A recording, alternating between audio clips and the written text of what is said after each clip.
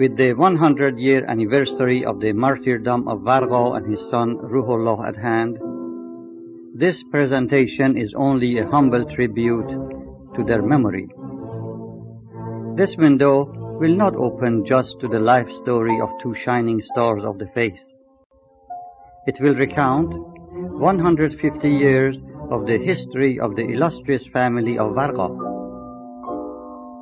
This family not only offered two martyrs at the threshold of the blessed beauty, but also has the unique distinction of being the only family with the grandfather, father, and son successively elevated to the rank of hand of the cause.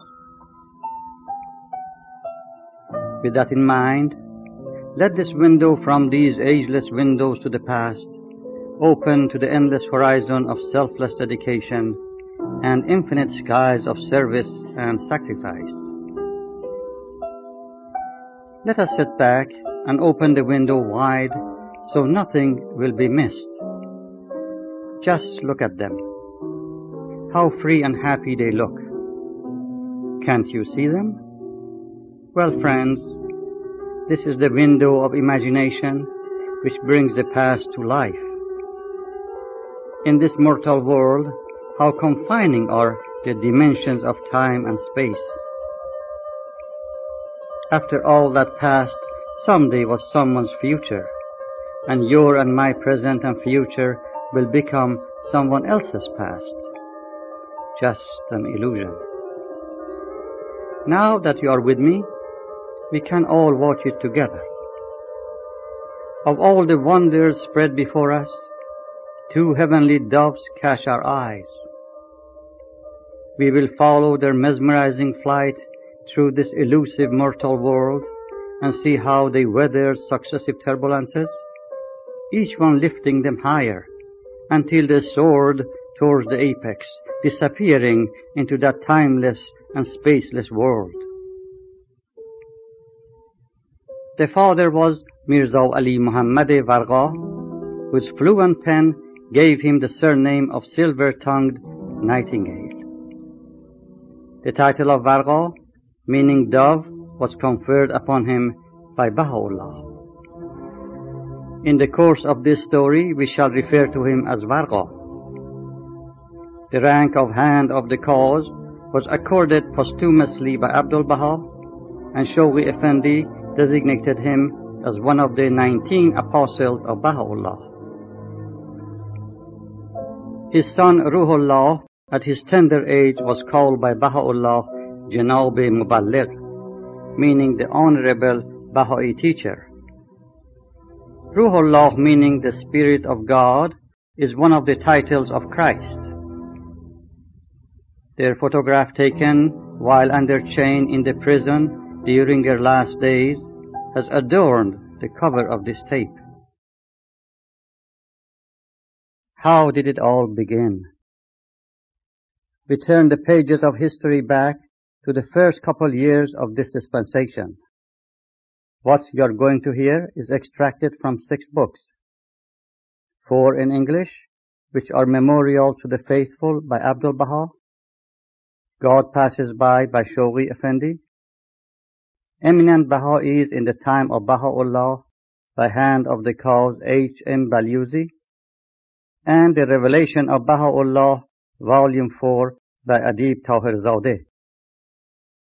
The 2 books in Persian are Masabih Hidayat, Volume 1 by Azizullah Sulaimani, and Khushaha'i az Kharman Adab wa Hunar, Volume 5, published by Landig Academy in Switzerland. The early believers whose names you will hear are among the spiritual giants who were so magnetized by the love of Baha'u'llah that the Guardian states, the like of whom will not rise again. Martha Ruth, in the West, called the foremost hand of the cause by The Guardian, was in that category. In that holy year of 1844, a spark was ignited by the Bab in Shiraz, the flame of which soon engulfed the whole country of Persia, now called Iran. The first city which became emblazed was Shiraz. The second year after the declaration of the Bab, the king, both alarmed and interested, sent his most learned and trusted man, Sayyid Yahya Darabi, later to be known as Wahid, to Shiraz to investigate the cause of the Bab. Wahid, on his way, stopped in another southern city called Yazd, and in a large square proclaimed the nature of his assignment by the king. Then occurred one of the greatest and most exciting events in the history of the faith, which amazes the mind. An encounter between worldly knowledge and a manifestation of God. Learn about it by studying the history of the Bab.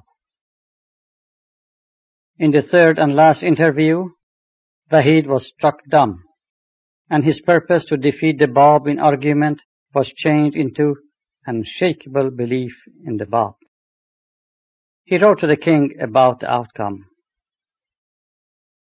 After leaving Shiraz, he went through the city of Yazd again, and in the same square, he declared his newly found faith to the anxious and curious crowd. Many became believers on the spot. One of them was Haji Mullah Mehdi Atri. He was the father of Varga. He was known for his expertise in making rose water and attar of rose, and thus comes the last name Atri, meaning the perfume maker. He invited all Babi traveling teachers to teach his wife, who also became a Babi. He had 3 sons, Mirza Hussain, Mirza Hassan, and Mirza Ali Muhammad, and 1 daughter, Bibi Tuba. Mullah Mehdi became a very active teacher. After one of his teaching trips, he arranged a large gathering of the believers, nearly 200, in his house for devotions. This was a bold move compared to the usual secret meetings in small numbers. One of the guests, who had a very beautiful voice, chanted a few times in that gathering. Of course, as was expected in that fanatic city and elsewhere, this resulted in Mullah being summoned the next day to the house of the chief clergyman. After punishment by bastinado, he was expelled from the city. Apparently, a number of the evil clergy had signed his death sentence, but one fair-minded and influential clergyman intervened.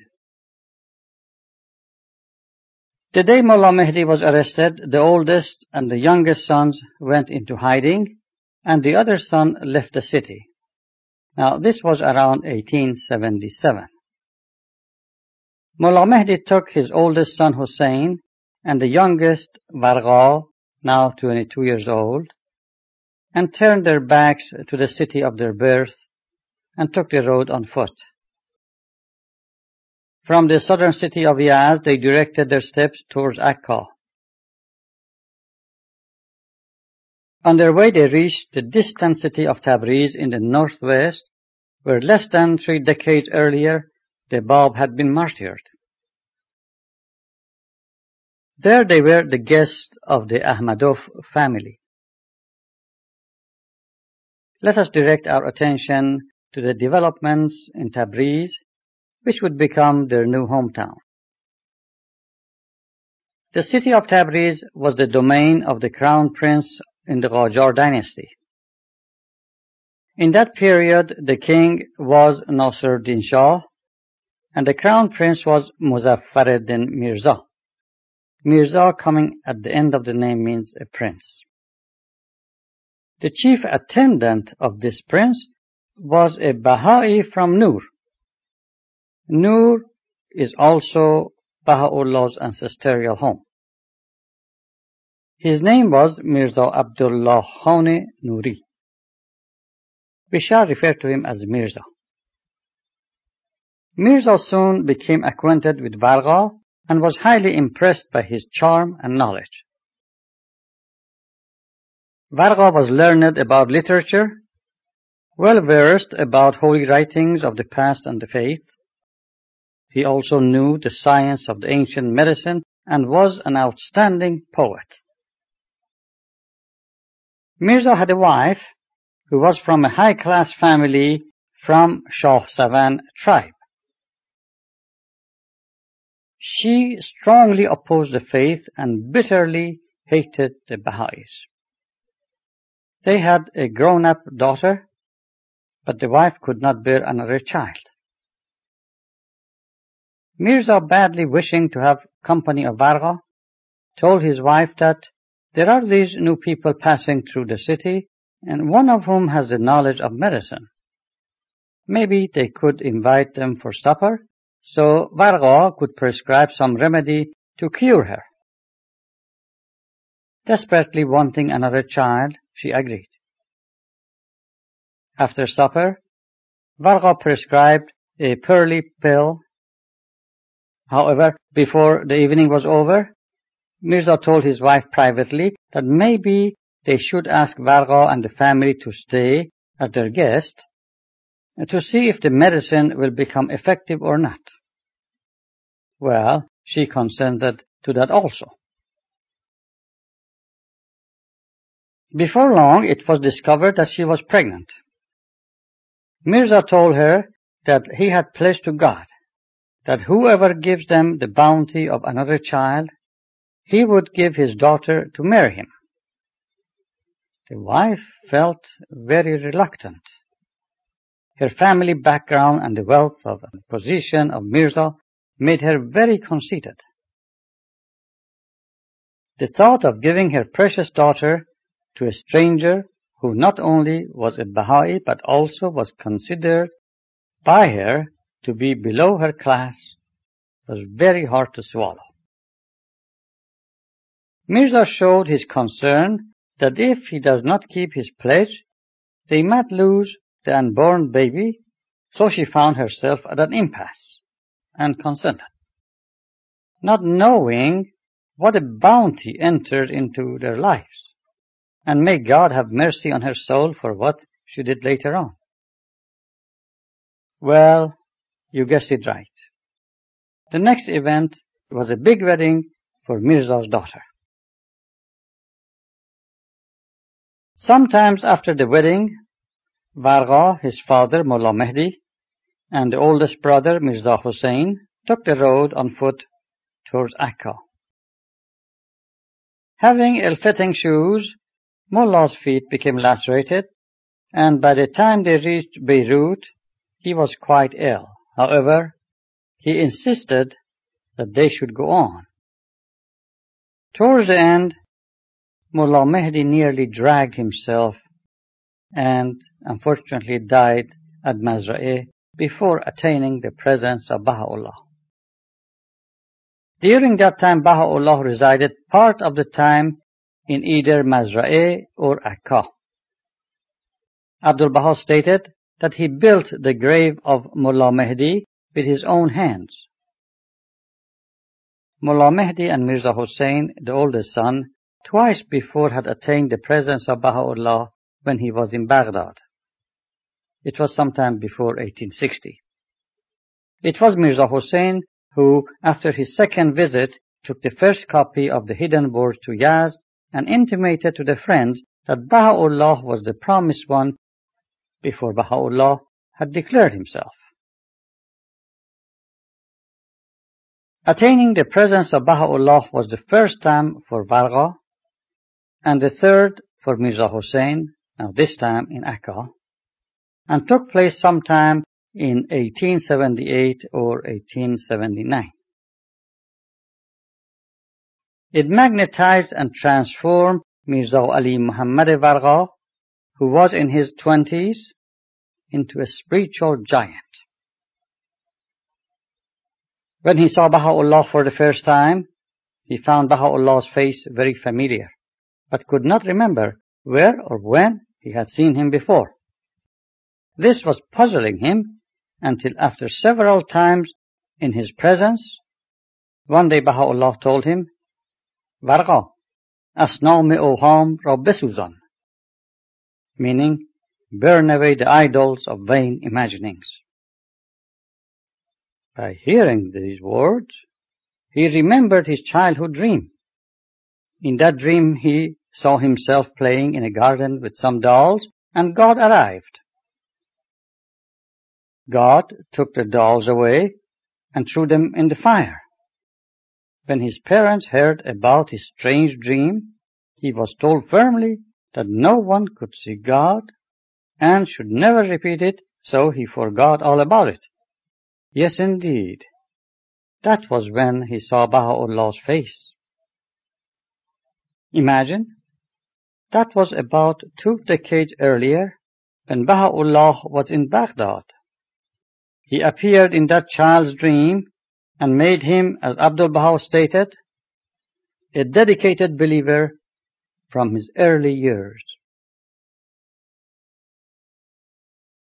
Another time, while at the presence of Baha'u'llah, a thought occurred to him that he believed in Baha'u'llah as a supreme manifestation, but how he wished Baha'u'llah would give him a sign to that effect. In a flash, a verse from Quran came to his mind. He wished in his heart that Baha'u'llah might repeat that verse as a sign. Didn't take too long when Baha'u'llah, in the course of his utterance, mentioned that very verse. Of course, Varqa was delighted and overjoyed. But listen to this. He told himself, could this have been a mere coincidence? Abruptly, Baha'u'llah turned to him and said, In ham kafi nabud? Wasn't this sufficient proof to you? Now Varqa was shaken and dumbfounded, but assured. Varqa never doubted Baha'u'llah, but it was his human way of asking for confirmation, and what a confirmation he received. He reached the pinnacle of certitude, and as a flame of fire and a tower of strength returned to Tabriz, now his new hometown. He had 4 sons, Azizullah, Ruhullah, Waliullah, and Badiullah. The youngest died in childhood. His father-in-law, Mirza Abdullah, introduced him to the crown prince, who recognized his depth of knowledge and talents. So, before the gatherings of the learned, the prince would tell Mirza, his chief attendant, don't forget to bring your son-in-law, meaning Varqa. Varqa's poetry was one of the highlights of these gatherings, and the prince would praise and honor him with precious awards. It was at one of these gatherings where an unbelievable subject was brought up and Varqa defended the cause. The learned clergy present said, these Baha'is used to serve dates in their firesides to convert the innocent Muslims. After discovering this, people avoided eating dates. Eating dates, of course, in firesides. Now they have come up with a new trick. They make extract of date into a pill which the speaker holds between his fingers. As their bewitching words make the jaws of the listeners drop open, the speaker shoots the pill into each one's mouth, and that is a reason for such a large number of conversions. Varqa, who in the past had limited himself to reading his poetry, asked the prince if he could make a comment. He said, I have knowledge of medicine and am aware of many extracts, but never heard about the date extract. Such pill throwing requires years of practice and marksmanship so they don't miss the mouth.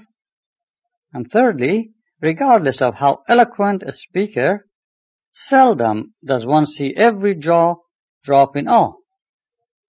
And finally, if the pill gets into the mouth, people still have to swallow it, which no one has reported so far. Well, the clergy was deflated, and most likely the prince was amused. Varga did extensive travel teaching and effectively spread the cause, and in the process occasionally suffered abuse. His home life was not pleasant, and the mother-in-law was the culprit. In 1883, about 4 years after his return from pilgrimage, he went to his native city of Yazd. Here I can't help but to mention how many dedicated believers have come from the hot and dry city of Yazd and its suburbs. The immortal Ahmad, the Tahirzadeh family, the Yazdi family, the first 2 trustees of Hugullah, and many others. In addition, that city of narrow streets, tall draft towers, and adobe houses has offered at the threshold of Baha'u'llah 7 martyrs during one day at 3 different times. The most recent was 1980. What a city. May through Baha'u'llah's blessings the ignorant there and elsewhere be guided.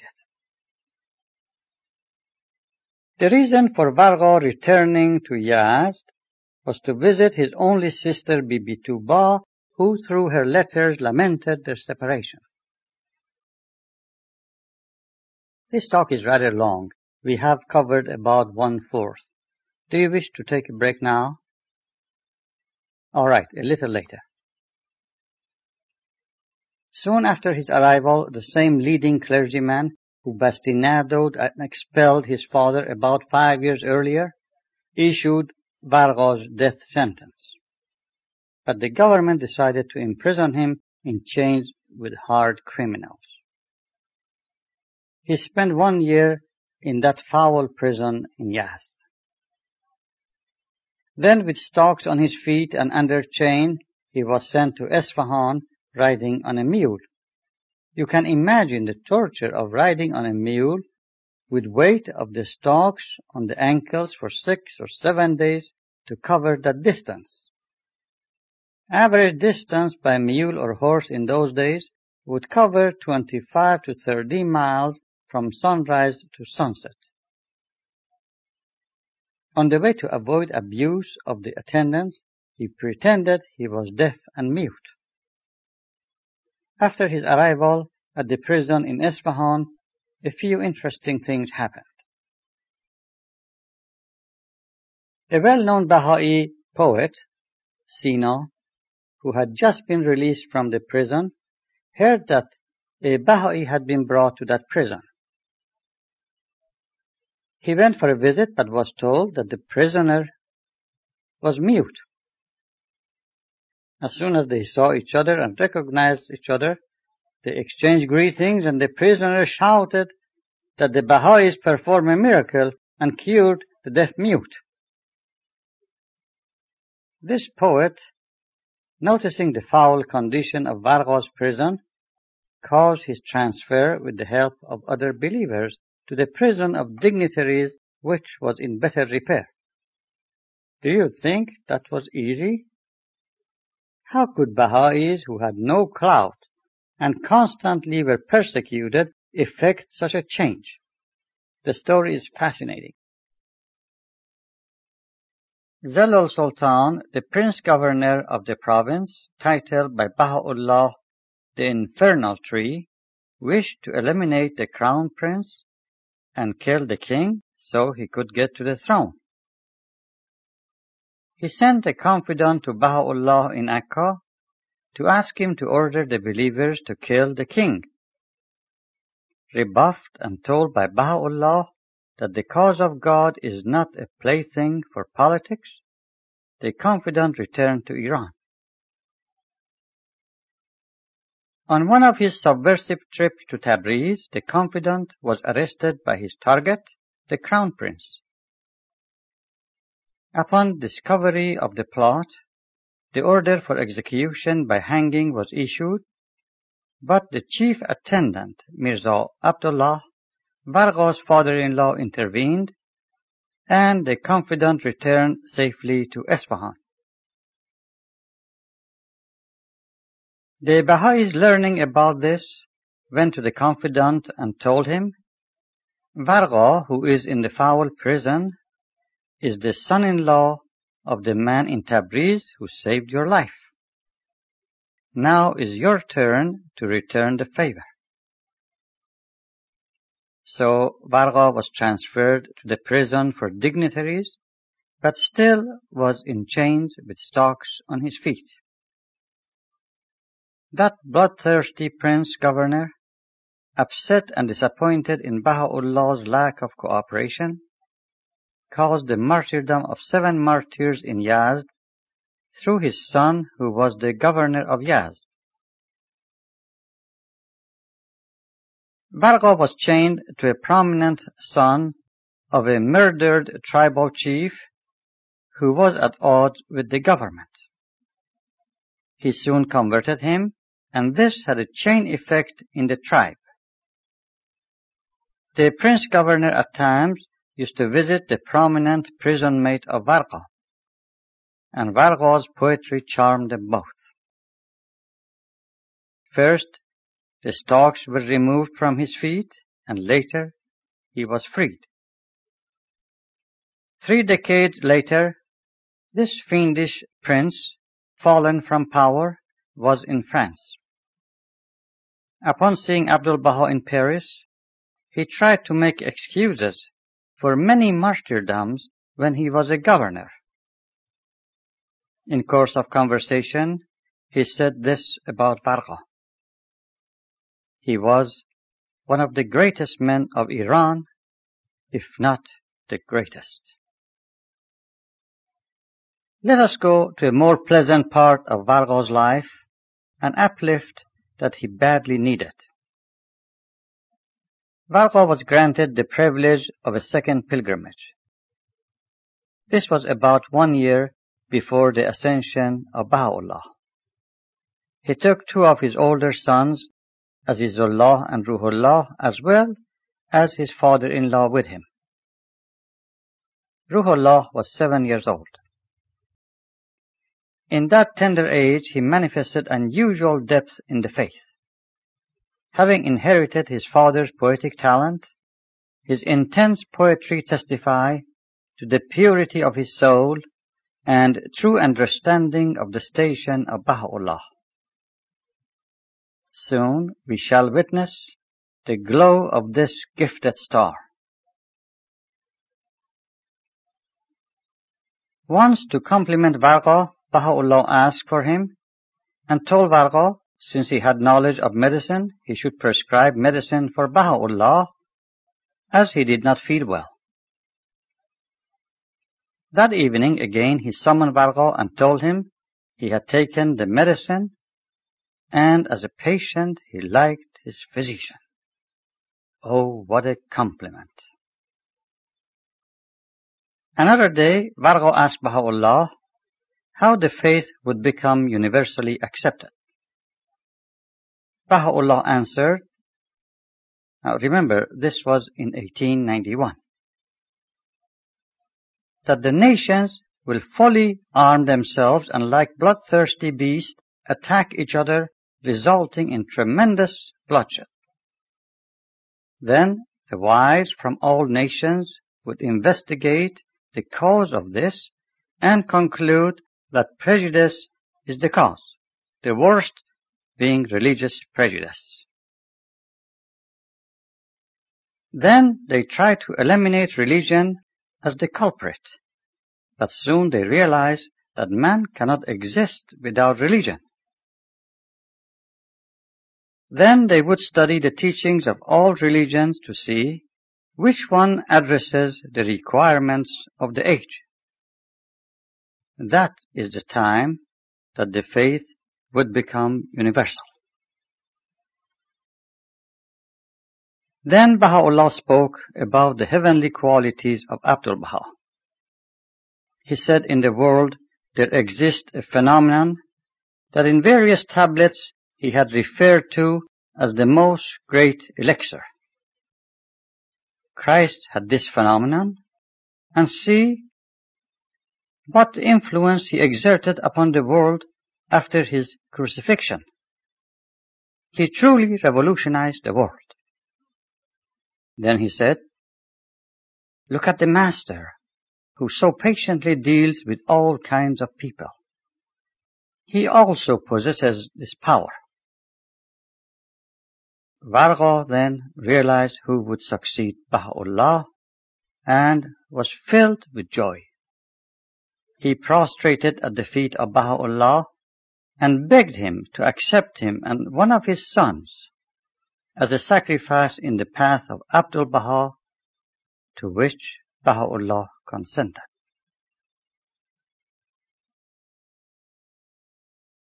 Begging for martyrdom might sound rather strange to some of you. Please permit me to quote from Adib Tahirzadeh's book, The Revelation of Baha'u'llah, Volume 4. Quote, it is not possible for those of us who have not reached that level of utter devotion to Baha'u'llah and have not become intoxicated with the wine of his revelation to understand the motive of a high-minded person, talented and well-balanced, in seeking to give his life for the cause. These people who sought martyrdom must have attained the pinnacle of faith and assurance. They must have seen with their spiritual eyes a glimpse of the inner reality of their Lord.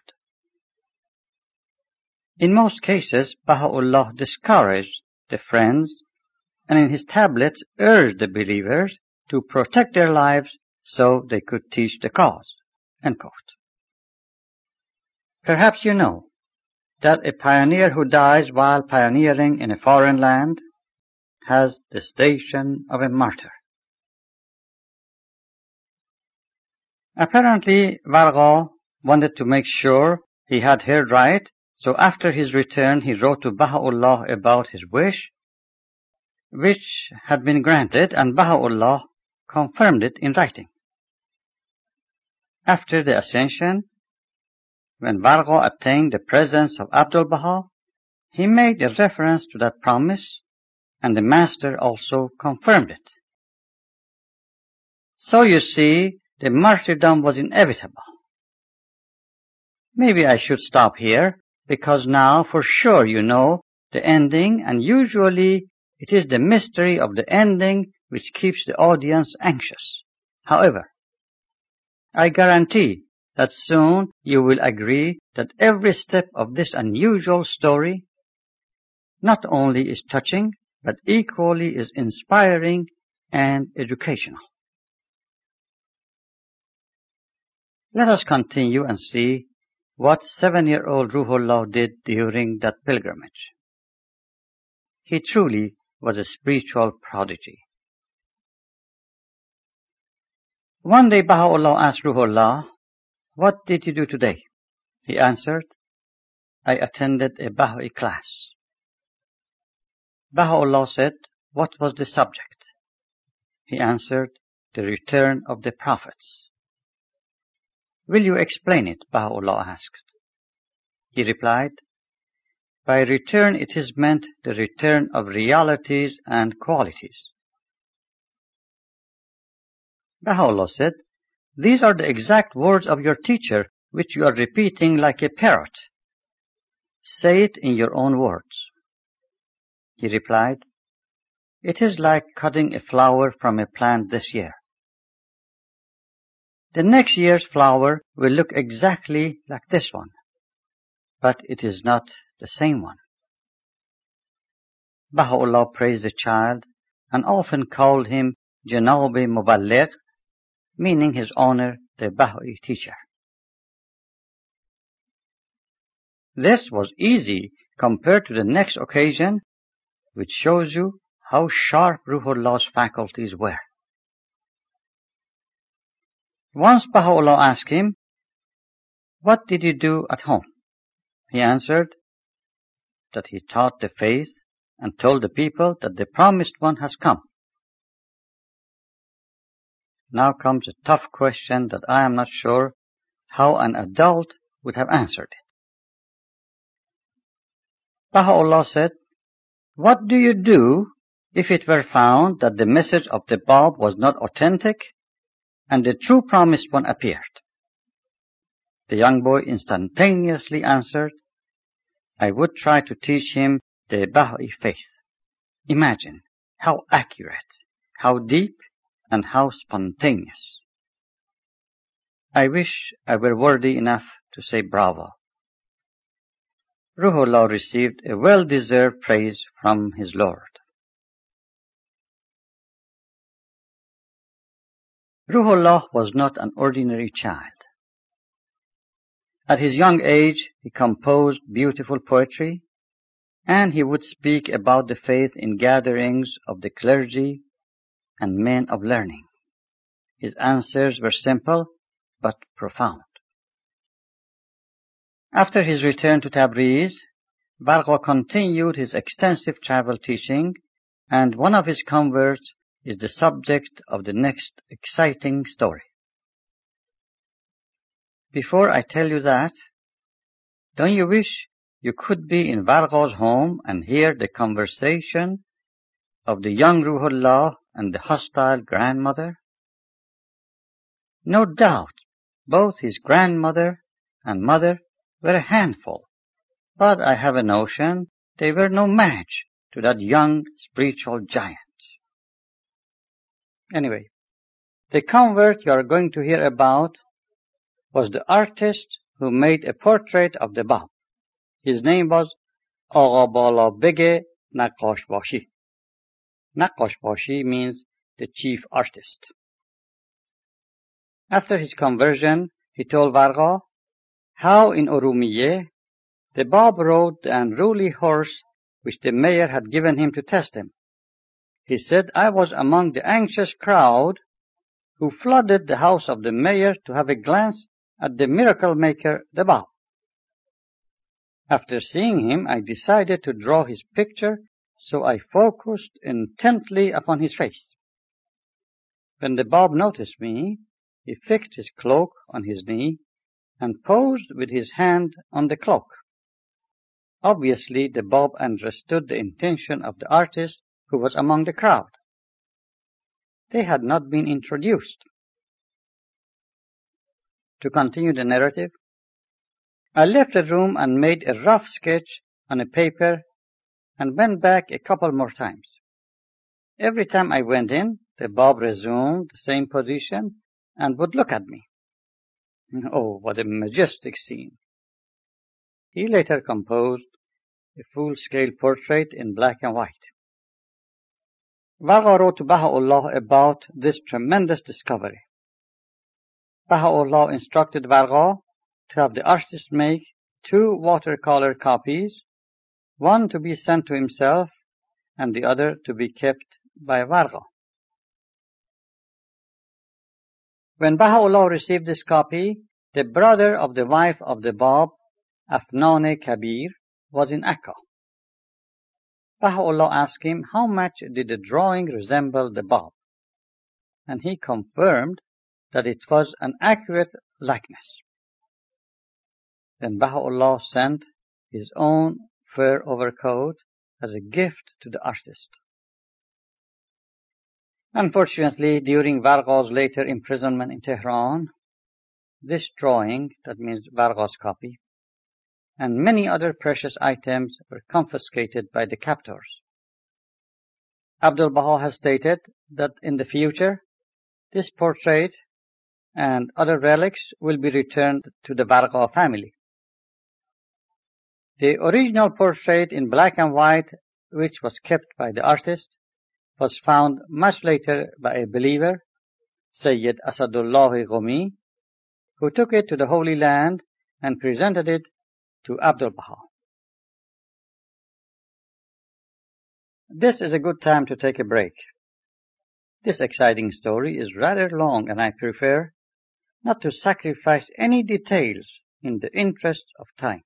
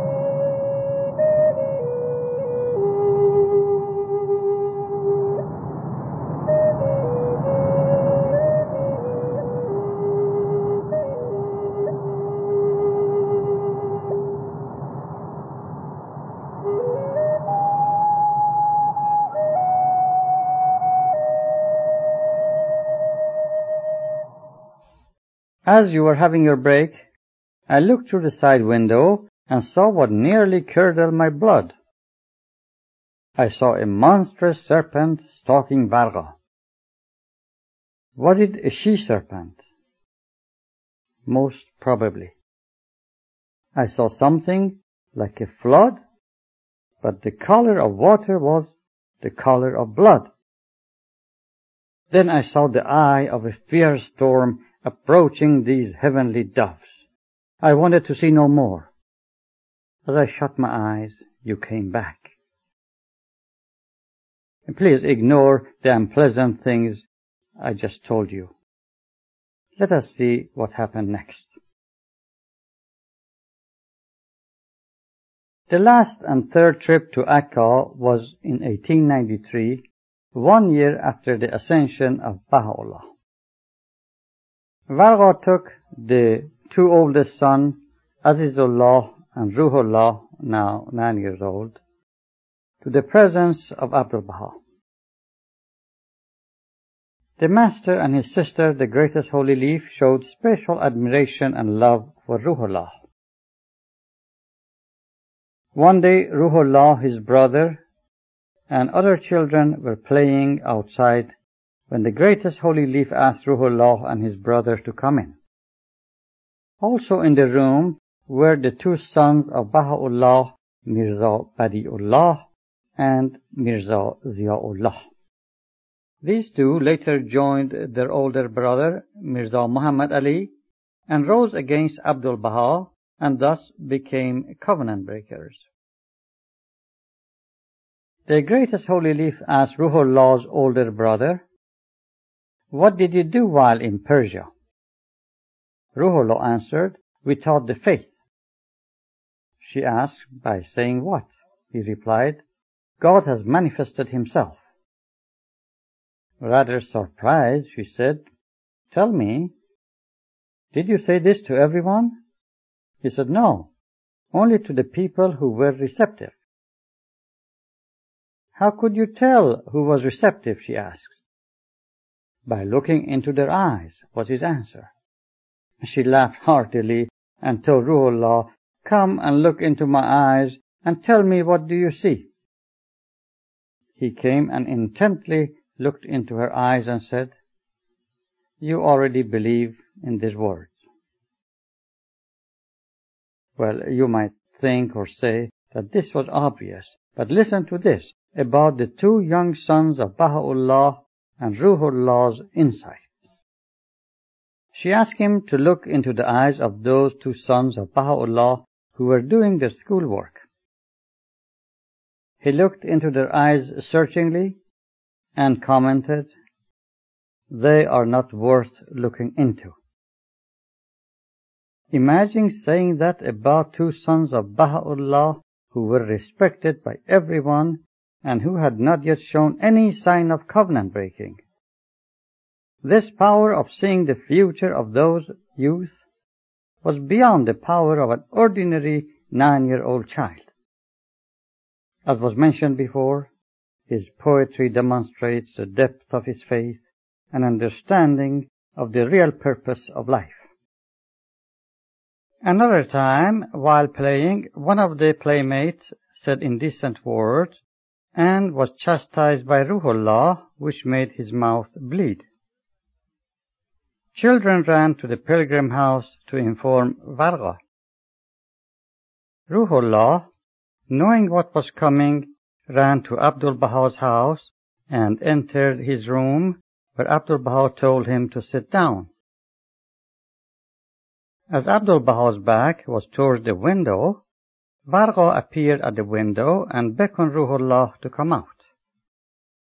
But Ruhullah kept nodding his head, meaning no. Abdul Baha said, "What is wrong that you keep moving your head?" He admitted what he had done, and Abdul Baha called Varga in and strongly cautioned him never to treat Ruhullah harshly. From then on, Varga treated his young son with respect. That made it apparent to Varga which of his 3 sons would have the honor of martyrdom with him, as he had requested in the past from Baha'u'llah. As was said before, in our spiritual level, it is impossible to comprehend the desire for martyrdom and its significance in the world of God.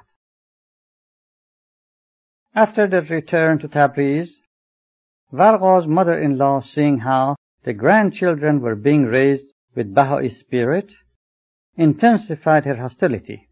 She demanded that Varga must divorce her daughter. In that culture, only men could divorce. Varga's father-in-law disapproved of it and advised Varga to keep distance by travel teaching throughout the large province. The storm of mother-in-law picks up momentum. But what does it do to Varga? we shall see. The situation turns hectic. Other adverse events feed this storm, but Vargo's wings are strong.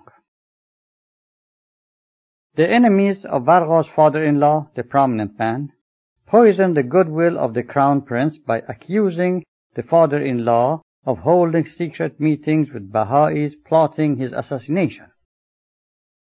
As soon as Mirza heard about it, he left Tabriz for Tehran, the capital. The mad mother-in-law, seeing the coast clear, implemented her first near-fatal strike.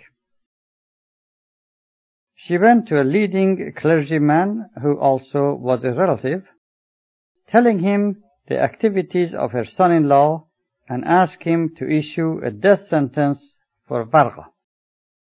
You might smile at the legal system and simple and fast court hearing for capital punishment in those days, some of it still existing in Iran. He did not care about the faith, but being fair-minded said, "How can I issue such a verdict not knowing the accused?" She said, "No problem. I will easily prove it to you." She went home to Ruhollah and said, "A friend of your father wishes to meet you." Ruhollah accompanied her to the house of the clergyman, thinking he was a Baha'i friend of his father. As he entered, he greeted him with Allahu Akbar, which did not sit too well with the clergyman.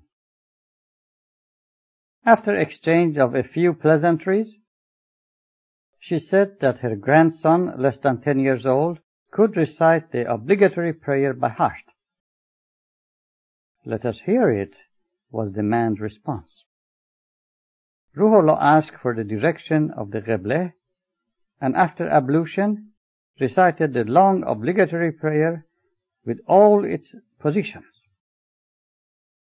Spellbound by the sweetness of his voice and impressed by the holy words, as soon as he finished the prayer, the clergyman angrily turned to the grandmother and said, "You should be ashamed of yourself, asking me to issue a death sentence for a man who raises such a God-worshipping son," and told her to leave at once. Frustrated? Yes. But defeated? No. Her will was as strong as her wealth and social standing. She was resolved to destroy Varga, and nothing could stop her. She always got anything she wanted, except her son-in-law. Varga was forced into her life. Now she decided to take the matter in her own vicious hands. Will this storm sweep Varga off his feet before he could cherish the promise of his Lord? Or is this the end? Let us direct the window toward Varga's mother-in-law's mansion and see what transpired in the private quarters. She called her trusted and husky servant and offered a very generous reward should he oblige her by killing Varga. Maybe she said how distressed she was with her husband fleeing the city and Varga's waywardness. He was stone-faced about the whole thing. Could it be the reward was not high enough? But it was more than generous. Well, what do you think? His master, who was fond of Varga, had fled the city, and now the lady is in charge and could protect him. Maybe he needs time to think it over. To her, every step of this plan so far was progressing well, and there was no reason that this one should fail. After all, the servant was a good Muslim and would be glad to get rid of that heretic Varga. Let me tell you a secret that she does not know. It is rather critical, and the life of Varga depends on it. Well, The servant had been converted by Varga to become a dedicated Baha'i. Keep this to yourself and wait and see what did the servant do. No, he did not kill her instead. I told you he was a good Baha'i. Well, by now you can tell that this storm turned into a breeze and bypassed Varga. But still, you like to know, what did the servant do? He did what any decent person would do. He privately informed Varga about her resolve, and that, when disappointed in him, she would hire another assassin who would undoubtedly finish the job. This left Varga with no choice except to leave that house quietly in the middle of the night. He already had lowered his books and tablets through a window to the sidewalk, and after he left, he went to a believer's home. The next morning, when his wife and mother-in-law had taken the youngest son to the public bath, he returned home and took his two other sons, Azizullah and Ruhullah, with him. Varga wrote to his father-in-law, now in Tehran, about the situation. He answered by advising Varga to divorce his wife and that he was doing the same. The mother and daughter went their own ways. Both remarried, but ended miserably. As for the degree of hatred of the mother-in-law, it is sufficient to say that when she heard about Varga's martyrdom, she gave a festive banquet celebrating the news. May God have mercy on her soul. What do you think happened to the youngest son of Varga, Waliullah, who was left behind? Well, his mother and grandmother were not going to let him slip through their fingers, both spiritually and physically. The grandmother was determined to raise him as a Muslim. One of her brainwashing techniques was that every day while praying, he had to sit by her. At the end of prayer, she would supplicate to God in these words: O God, should this boy become a good Muslim, give him a long and prosperous life, and if not, take his life before he gets any older. And he was required to say Amen to that. That kind of polluted atmosphere brought great grief and confusion to young Waliullah. After reaching adulthood, his uncle, Mirza Hussain, rescued him and washed away all the impurities instilled into his innocent mind. He became a devoted believer and later on attained the presence of Abdul Baha. During the ministry of Shoghi Effendi, that youngest son of the illustrious Varga became the trustee of Hugullah and later a hand of the cause. Janabe Waliullah Varga passed away at the age of 71 in 1955. He lived a long, prosperous life as supplicated by his ignorant grandmother, who did not know that a good and true Muslim is none but a devoted Baha'i.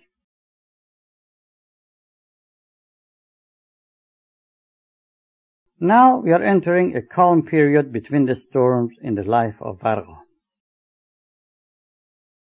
Varga left his second hometown of Tabriz with heavy heart and headed for the city of Zanjan, taking his two older sons with him. He had visited that city 3 times before on his trips to Tehran. They stayed with Ashraf, one of the greatest heroines, having lost her husband and son as martyrs and the recipient of many tablets from Baha'u'llah. After some time, Varga married her granddaughter, Legha'iyyeh Khanum.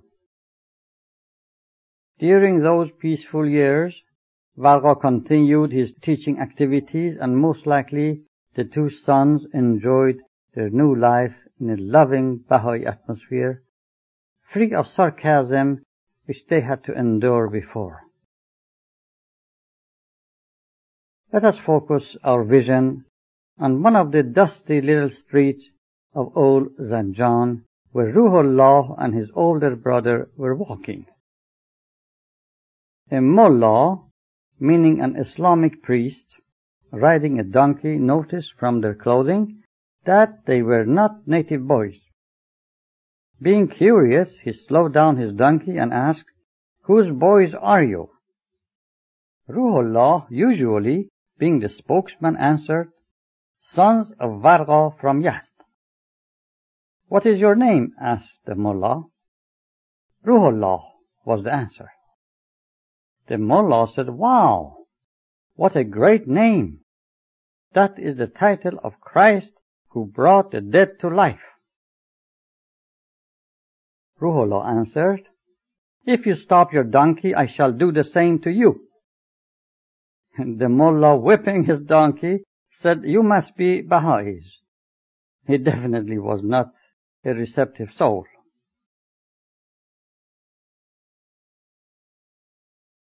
Now about 2.5 years had passed since Vargo and sons moved to Zanjan.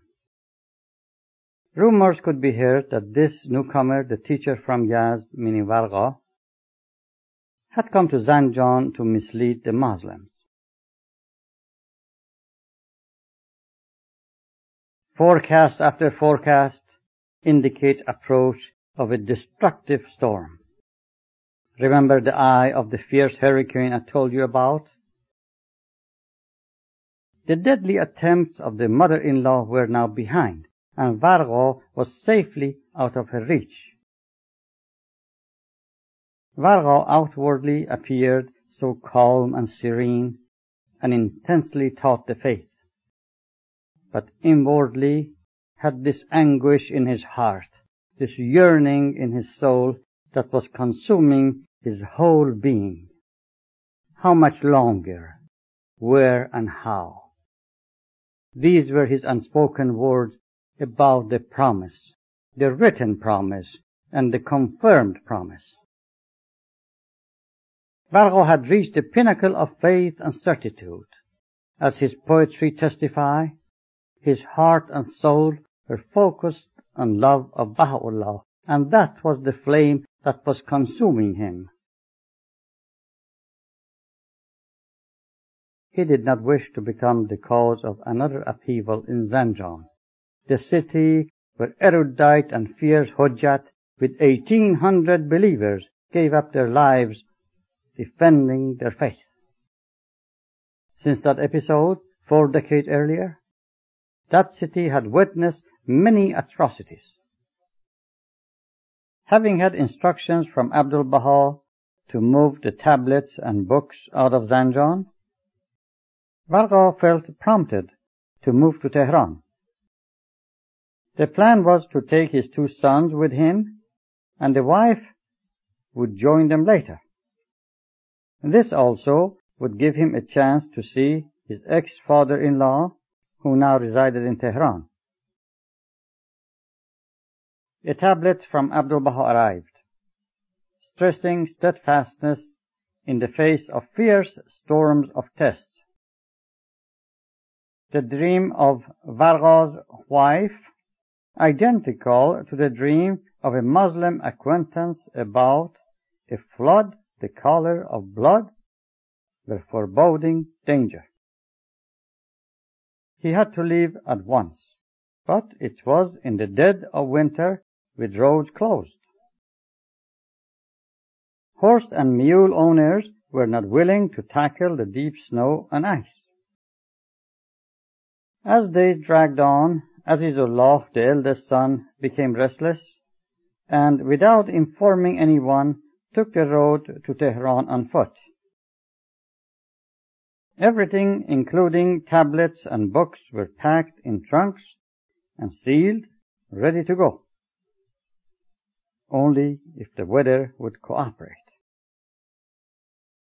Finally, the pack animal owners sent a message that the next day they will start. That final night in Zanjan proved not to be their last night there, even though they left early the next morning. That night, Varga, his new father-in-law, and Mirza Hossein, a Baha'i friend, decided to visit the head of the telegraph office, who was a friend, to say goodbye, and also extend their sympathy for the recent death of his mother. As they were leaving the telegraph office, they were detected by an evil mullah who immediately reported them to the police, and the governor was informed. You might wonder what made it so reportable. In those days, going to the telegraph office had the connotation of possibly sending a petition or complaint to the capital. The governor, having very recently been appointed, was very suspicious. He had no idea that Varga would be leaving early the next morning, accompanied by Ruhollah, now 12 years old, and Varga's father-in-law, Haji Iman. The next day, the governor summoned the believers for questioning. After arresting Mirza Hossein, the attendants reported to the governor that the rest of them had left the city. So the governor ordered his stable master to take men and the fastest horses to intercept Varga, which they did. Fortunately and miraculously, the pack animal carrying the 2 trunkful of tablets, books, and archival material were not halted. These were taken by the mule driver to the next city, Qazvin, and delivered to a believer. As we get drawn more into these adverse events, you should realize the timing of it all. This was the year of Jubilee celebration of 50th year of the coronation of the King Nasiruddin Shah, during which the whole country participated in some way. Each sizable city sent a company of soldiers and their equipment to the capital Tehran for honoring the occasion. Being exact, the year was 1896, 4 years after the ascension of Baha'u'llah. The final event in the city of Zanjan and what followed to the very last hour in the life of Varga was from the written memories of Mirza Hossein Zanjani, who was in chains with Varga and Ruhollah. As you recall, Mirza Hossein stayed behind in Zanjan when Varga and party had left the city. Mirza Hossein was arrested shortly after because he had accompanied Varga to the telegraph office, and he was in chains and stocks when Varga and Ruhollah and Haji Iman were intercepted and returned to Zanjan. The governor became delighted at seeing Varga captured and abused him verbally. Varga in answer said, "It is not very becoming of a great man to say such words to a person he does not know." The governor calmed down and somewhat impressed told the attendant to take Varga and Ruhollah to his own quarters and only chain them at night. He even allotted an allowance for their expenses, but the attendant barely used a quarter of it for their food. Haji Iman, the father-in-law, was taken to jail and chained to Mirza Hossein. Their detention in Zanjan lasted 16 days. Many people hearing about them would come to the jail to see how Baha'is look like. just like going to a zoo. The onlookers showed their surprise that they looked like humans and not exotic animals. It should not surprise you to hear that up to present, the ignorant and fanatic are told and believe that Baha'is have tails. Amazing how much lies and rubbish the clergy introduced to the minds of the gullible. During those 16 days, Varga had to endure repeated verbal assaults by the clergy and the governor. You see, this was during the month of Ramadan, which is the Islamic fast when people stay up all night and sleep during the fasting hours of the day. At the governor's directions, encounters were arranged between Varga and the clergy every night after breaking of the fast into the early hours of morning. The governor attended most of them. It was like the evening show, late show, and the late show for people to come and go as they pleased to entertain themselves.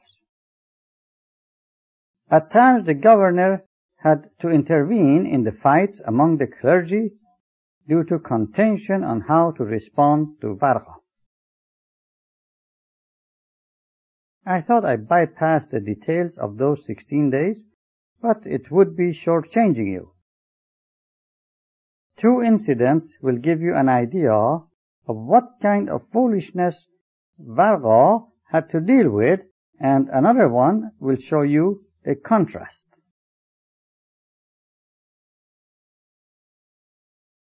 One evening a mullah told Varga, "I can reveal similar to Baha'u'llah." We should put ourselves in the place of Varga and see how could we have responded to such assertion in that hostile gathering. Let us think for a while. The assertion of the mullah was that I could equally reveal words like Baha'u'llah. We could possibly answer that Baha'u'llah's words are powerful and have influence. I don't think that would be so convincing a century ago, particularly when every mullah had a bunch of devoted followers and the faith did not have the worldwide spread of today. In those days, expert Baha'i teachers such as Mirza Abul Fazl, Varga, and others used 3 methods of teaching the faith. One was through the holy words of the past and prophecies. The second was through logic and reason. The third method was used only when the intention of the non-Baha'i was to argue. In such occasions, the Baha'i teacher used the words of the contender against himself in defense of the faith. Listen and learn the mastery of Varga. Varga asks, after revealing them, should someone ask you whose words are these, what would you answer? He said, of course, mine. Varga said that Baha'u'llah states his words are from God, and people from every religious background have accepted them and given their lives in his path. Now let us be fair. Please provide only one witness from the crowd here to testify to your superior knowledge. No one said a word. Now the ball was in Varga's court. He said, what other proof is there for the truth of Islam except for the holy words of the Quran and their influence? Mullah retorted, we have other proofs. Varga said, such as?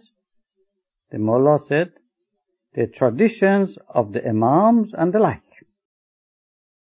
Another mullah in the group shouted, "Mullah, you really messed it up. You don't accept the words of Muhammad himself as primary proof and claim the words of his subordinate to prove the validity of Islam. Now the sword you handed to Varqa will be used to finish you off." Varqa, with his head bowed down, kept silence. A big skirmish began among the clergy. Varqa was worried that at any moment they could unleash their hostility towards him and kill him. So he spoke up, "Please, gentlemen, do not act like school children in front of the honorable governor." And suddenly the governor came out of his deep thoughts and said, "Varqa is right. Behave yourselves and speak one at a time."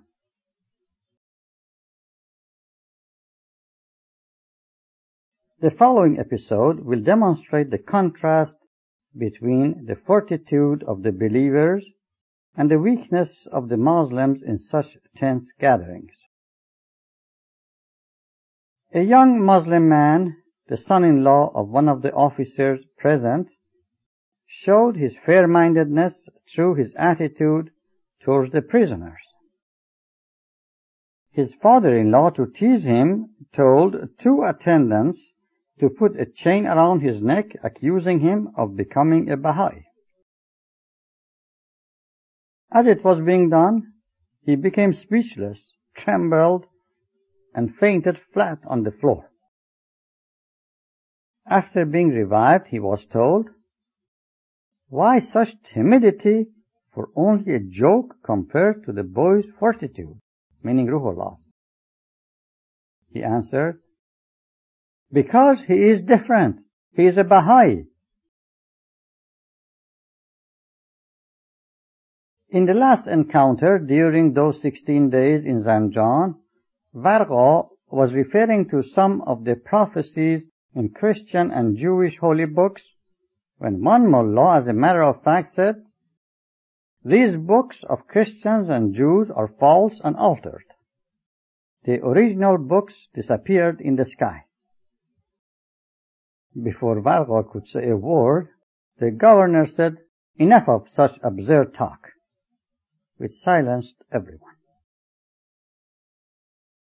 Then the governor turned to Varqa and asked, "Why, with such erudition and eloquence, have you risen to destroy Islam? Keep what is in your heart and just say the words, 'I am not a Baha'i.'" He promised Varqa to place him on his right side in all gatherings and an allowance of 1,000 tumans, which was a very large sum of money those days. Varqa refused to recant. Disappointed in not being able to bend Varqa's will, the governor told Varqa, "I did my best to save you, but you have left me with no choice. However, I prefer not to stain my hands with your blood. Tomorrow I will send you and your son to Tehran and will kill Mirza Hussain by tying him to the muzzle of a cannon." Varqa privately told the governor, "Mirza was asked by the king to come to Zanjan, and besides, his son-in-law was the interpreter for the Russian consulate. Your involvement in his execution might be detrimental for you. Why not send him also with us to Tehran and let someone else be the instrument?" After a long pause, the governor agreed to send them all in custody of the commander of a cavalry company headed for the Jubilee in Tehran. Depravity and meanness being their characteristic, they had to charge the family of Mirza Hussain for the expenses of the horse used for his travel. In recent events in Iran, 1 century later, their torture-monger descendants have continued the disgusting trait by forcing the family to pay for the cost of bullets used to martyr the believers. They did not have the decency of letting Varga ride a horse with a regular saddle. His horse had filled saddlebags which made riding very painful because of the stocks on his feet. At times he said that it felt as if his legs were coming off his body. Stocks are two heavy blocks of wood locked on each ankle.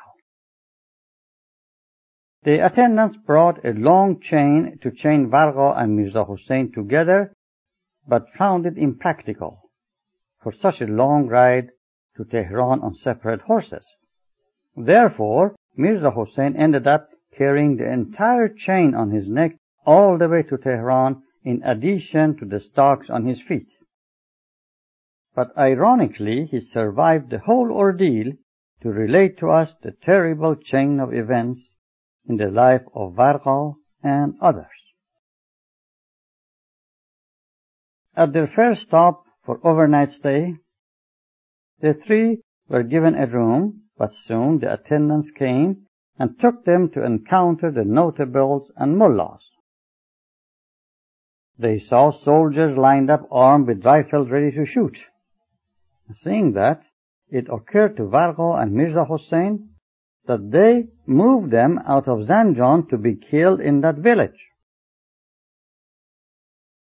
After being confounded by Varga's answers, one mullah shouted, "Why aren't such heretics killed? You faithful Muslims, what are you waiting for? Let us kill them." No one responded to such wrathful call.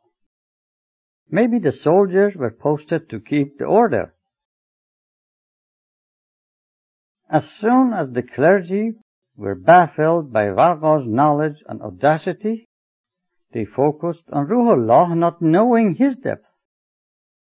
Upon questioning, Ruhollah said, "I am like you folks." They all became delighted, thinking he meant that he was a Muslim. Varga interrupted their joy and to their chagrin said, "Ruhollah means he has followed the faith of his father, just the way you gentlemen have blindly followed the faith of your fathers." By hearing this, their rage had no bounds. They again began their noisy call for blood. "Why don't you kill them, seeing how they insult your clergy?" Again, no one made a move. Defeated by lack of response, the clergy said, "Why these rude boys' feet are not in stocks?" Then a carpenter was called in to fit the stocks on Ruhollah's ankles. The carpenter showed such exuberance, as if he was given the reward of this world and the next. The commander of the cavalry and his officers in charge of the believers were fair-minded.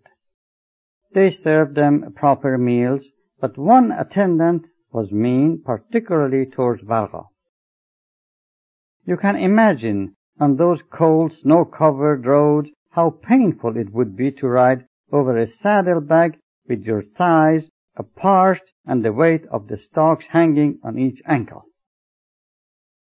As if this was not bad enough torture for Varga, the attendant at times would whip Varga's horse for the sudden jerk to hurt him even more. Many of these ignorant people believed and still believe that the more vicious they could treat Baha'is, the higher the reward will be in heaven. What a surprise awaiting them!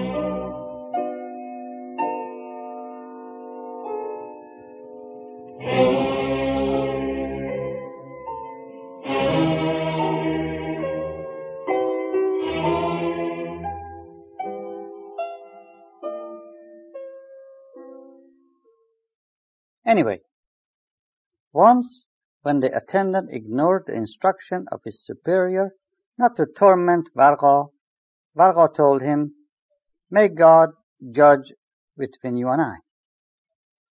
The attendant, quite angry, galloped his horse to a spot by a spring to relax and smoke. As the cavalry got closer, they saw him on the ground, writhing in pain. He was shouting, "My belly is on fire. I am dying. Help me." Varga prescribed some remedy, but shortly the attendant died. Now look at Varga's benevolence. He felt quite guilty because he thought it was his words which caused the man's suffering and death. He said, had he known that his wishes would be so quickly answered, he should have prayed for his guidance. He said we should never curse our ignorant enemies, but pray for them. Here I wish to interject that those of us who believe in Baha'u'llah and have his teachings are more answerable for our actions than the ignorant. The officer in charge of the prisoners at the end of the trip became a Baha'i. How could he have done otherwise after witnessing everything firsthand? Upon their arrival in Tehran, they were placed in the stable of the father of the commander of the cavalry. The next day, Azizullah, the oldest son of Varga, who had left Zanjan earlier, came to visit them.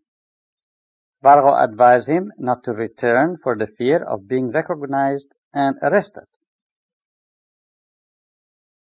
That day they took the prisoners in chains, surrounded by guards and attendants, with the executioners dressed in red in the forefront. The usual multitude of onlookers gathered to watch the march. They were taken for interrogation to the government building, where they were sentenced to be imprisoned. The prison chosen for them was where 60 notorious highway robbers and murderers were kept in chains. They brought their heaviest chain of Qaragohar, nearly 110 pounds, which 44 years earlier had been placed on Baha'u'llah's blessed neck. All four, Varga, Ruhullah, Mirza Hussain, and Haji Iman, Varga's father-in-law, were chained together. Ruhullah's tender neck and body could not support the weight, so they put a wooden support for his segment of the chain. From the very first day, the captors, high and low alike, began looting Varga's belongings. Hajib-ud-Dawla, the murderer-to-be, who was the highest in rank and in charge of torture and execution of all who were considered enemies of the state, took the portrait of the Bab and gave it to the king. The next in line insisted on taking a white robe which had belonged to Baha'u'llah. Varga begged in vain for him to leave it alone. Not only did he take it, but the depraved man appeared dressed in it to taunt Varga. At the end, when all was gone, Varga remarked that everything precious was taken away, but it was a worthwhile sacrifice in the path of God. Mirza Hussain writes that they had fastened the heavy chains on them in order to be bribed for exchange for a lighter chain. And since they did not have money, the chains stayed on. They even starved them.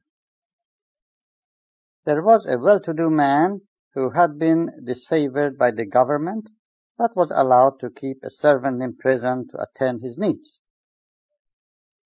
The captors tried to starve the Baha'is by not giving them the usual meager prison ration. The wealthy man, seeing the situation, ordered the favorite Persian dish of chilo kebab for all prisoners. Every prisoner was given a dish by the attendants, except the Baha'is. When the servant told the rich man about what did the attendants do, he flew into a rage and ordered a new supply of deluxe chilo kebab with all garnishings for the Baha'is, who savored it after days of starvation. Imagine the first round when in front of the starving Baha'is dishes were passed to others. If you ever have tasted or smelled chilo kebab, you would understand what I mean. The rich man was heard to say, "My purpose for feeding all these weeds was to feed a few flowers among them, and no one should have stopped my intention." He was very kind. He even gave money to everyone so Baha'is could benefit too. What a contrast. Now the Jubilee was drawing near. Varga's ex-father-in-law, who was in Tehran, sent a message to Varga to compose a poem for the occasion that it might please the king, so he would order their release. Varga answered that his pen and tongue have moved only to praise Baha'u'llah and Abdul Baha. He did not wish to lie, and also he did not wish to pollute his poetic talent. Mirza Hussain writes, "One night when Ruhullah was asleep under the chains, Varga caressed his 12-year-old son's face and said, 'O God, I pray that this sacrifice of mine be accepted by you.' When I heard this, it tore my heart, and I went out of my mind. I wept quietly until I regained my senses, and suddenly a great feeling of detachment from this mortal life dawned on me." The next day, a photographer was brought to the prison to take the only picture of us for Baha'is in chains. While photos were being taken, Varga was noticeably trembling under those chains. Mirza writes, "I asked Varga about the reason." Varga replied, "Taking photo of prisoners has an obvious meaning, and that a fierce test is approaching." Upon hearing this, I began to tremble and started to pray. You may wonder why Varga, who begged Baha'u'llah for martyrdom, now was trembling, realizing the nearness of the hour. You see, it was his physical side he was afraid of. Didn't Jesus Christ, on the day before his crucifixion, knowing exactly what was coming, pray, "O Father, if it be thy will, let this cup pass from me. Nevertheless, not as I will, but as thou wilt." Another emotional up and down, agonizing Varga. Within the past couple months, he saw the soldiers with cocked guns at first stop during their transfer from Zanjan to Tehran. Then later in Tehran, they were marched behind the executioners dressed in red. Neither was the answer to his wish. Now, this time, with their photo taken, the hour was as much at hand as it could ever get. but he heard the jovial prisoners so excited about the nearness of the Jubilee. They were talking that the king had pledged to pardon and release all prisoners on that occasion so they could pray in gratitude for his long life. Those agonizing hours did not last too long. When the eye of that ferocious storm swiftly changed direction. The velocity of the storm is now building up by the minute. Then came that fatal Friday before the day of Jubilee. Being exact, the first day of May, 1896. The king had been in the habit of on Fridays going to a shrine near Tehran. How could he miss it on this festive and historical occasion? An anarchist pan-Islamist political faction, which was both anti-monarchy and anti-Baha'i, heard that Bargha and a few Baha'is were thrown into the prison and a trunk full of Baha'i books was confiscated. They found the timing perfect to strike. They plotted the assassination of the king, being certain that Baha'is would be blamed for. You see, 44 years earlier, 3 revengeful young Babis inflamed by the martyrdom of the Bab tried to kill the same king, which failed. That time the king was about 20 years old. Now, in their calculation, they had nothing to lose. 1 bullet and 2 targets. The king dead and the Baha'is massacred.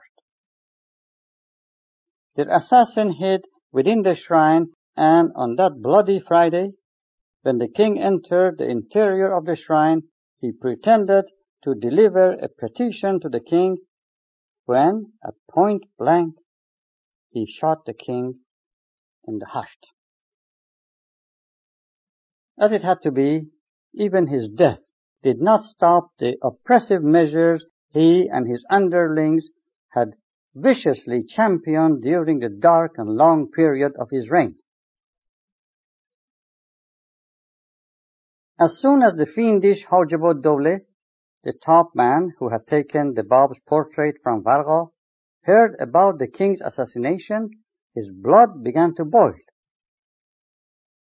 He was the same person who, 44 years earlier, after the attempt on the life of the king, was badly frustrated at not being able to kill Baha'u'llah. Remember how he took a defected servant of a prominent Babi a few times to the Siyah-Chal to identify Baha'u'llah as a plotter. The servant had seen Baha'u'llah numerous times in his master's home, but in that prison, every time he denied ever seeing Baha'u'llah before. Now the king is dead, and he has one of the prized followers of Baha'u'llah in his vicious clutches. He, without the knowledge and authorization from the prime minister, rushed into the prison, taking a few attendants and executioners with him. He barged into the prison like a mad dog, with his face red with rage. He shouted that all prisoners should be locked in chains and stocks. The terror-stricken prisoners, not knowing what had happened, went numb. Mirza Hussain writes, they took the 4 Baha'is chained together to the prison yard, supposedly for questioning. When we saw the soldiers on the rooftops with their guns pointing at us and the executioners dressed in red, we sensed this was no trial. The attendant in charge of keys was ordered to unlock the chains of Bargha and Ruhollah.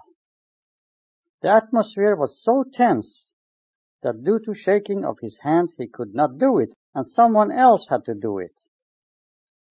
They took Vargo and Ruhollah to a long corridor and slammed the door shut. When we saw an attendant bringing the bloody dagger of Hojeb to wash it in the courtyard pool, and then another man walking away with Vargo's clothes, we knew what was done to him, but had no idea about Ruhollah. Then, after a thumping sound, the doors were flung open, and the panic-stricken Hojeb dashed out saying, "The other two should wait until tomorrow." That tomorrow never came. The timing of martyrdom was about 2.5 hours before sunset. Mirza goes on to state, when Haji Iman, Vargo's father-in-law, and I were taken back to the prison, we found our bedding and all belongings gone. We were so shocked and numb by what we saw in the courtyard that we sat speechless on the damp floor of the prison. How exactly Vargo and 12-year-old Ruhollah were martyred, as brutal as it was, must be stated for the sake of history. How badly this narrator wishes that he could be excused from recounting such unspeakable atrocity. Friends, this is not an ordinary scene. This is the gory arena where ravenous, bloodthirsty beasts are unleashed against the innocent. This is the gruesome scene of martyrdom and sacrifice, and yet it is the sacred altar of love and immolation where Vargo's cherished desire was finally fulfilled. It is not for children and the tender-hearted to listen to. But before I pause for some to leave, or stopping the tape, let us realize that these two heavenly doves, having weathered all kinds of turbulences, did not survive the fierce gales of this storm. With their physical wings broken, they laid down their lives as a sacrifice in the path of their Lord. Thus, the silver-tongued nightingale and his prized son Ruhollah winged their flight to the apex, to the eternal skies of the world of mysteries. Now there will be a pause.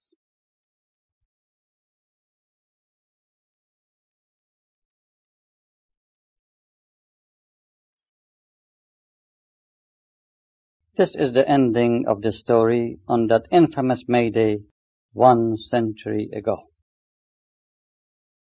Mirza Hussain states, as we sat down, stunned and unable to talk, the attendants surrounded us, discussing with laughter which piece of our clothing each one would be getting tomorrow. We were so numb that we did not care.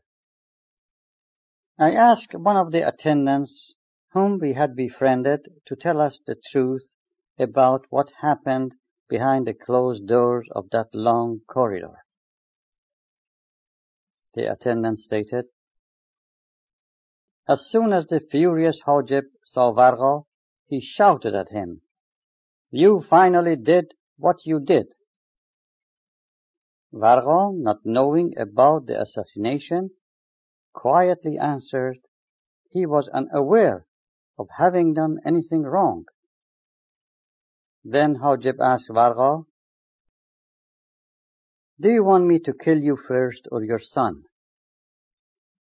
Vargo answered, "It does not matter." The fiend pulled his dagger and plunged it into Vargo's stomach and asked him, "How are you feeling?" And shaken and undaunted, that symbol of courage, that steadfast hero with his last breath exclaimed, I feel much better than you do.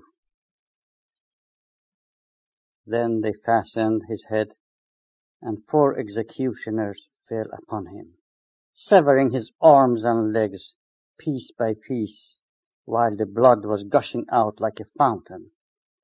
Ruhullah, watching dismembering of his father, was crying out, "O father, O dear father, take me with you." The evil Hajib walked to Ruhullah and said, "Do not weep. I shall take you with myself, will get you an allowance, and obtain a post for you from the king." Ruhullah replied, "I do not want your allowance or the post. I wish to join my father." Then he began to cry again. Defied and rejected, Hajib ordered a rope to hang him, but no rope could be found. So they put Ruhullah's tender neck in the loop of a bastinado post, where usually the ankles are placed. 2 attendants, one on each end, lifted the post. They lifted Ruhullah until his convulsing body became limp. Then they laid his corpse on the ground. Hajib ad-Dawla, that bloodthirsty fiend, was not finished yet. He ordered the other 2 Baha'is to be brought.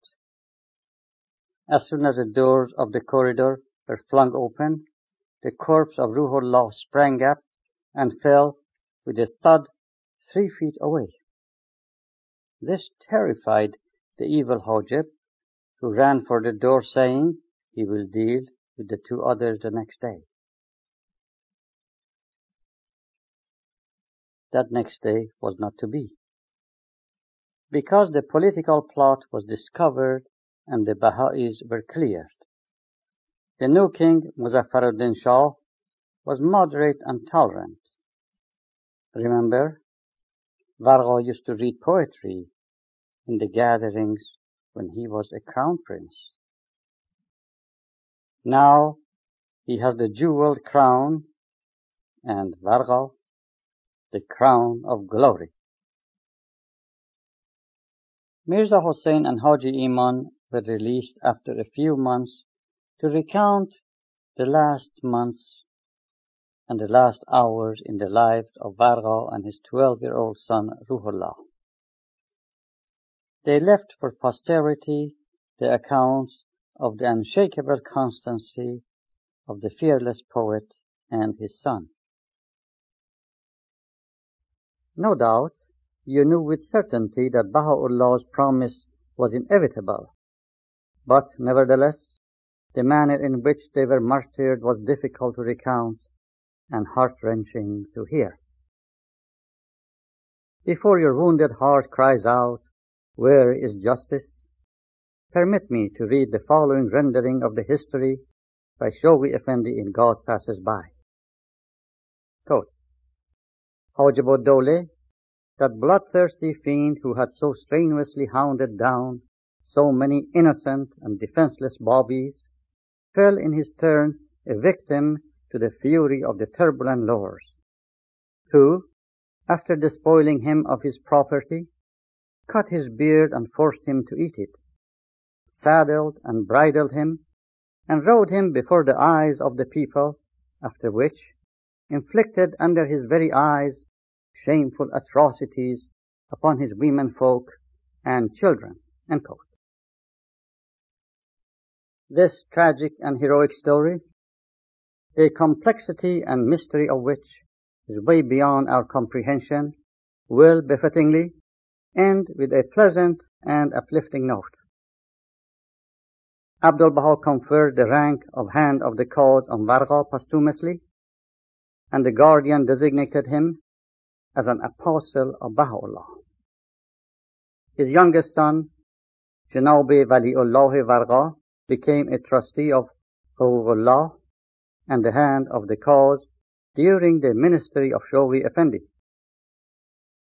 After his passing, Shoghi Effendi appointed his eldest son, Dr. Ali Muhammad Varqa, presently living, as a hand of the cause and the trustee of Huququllah. As you notice, his name is after the name of his martyred and illustrious grandfather, the silver-tongued nightingale, Mirza Ali Muhammad Varqa. What a unique family.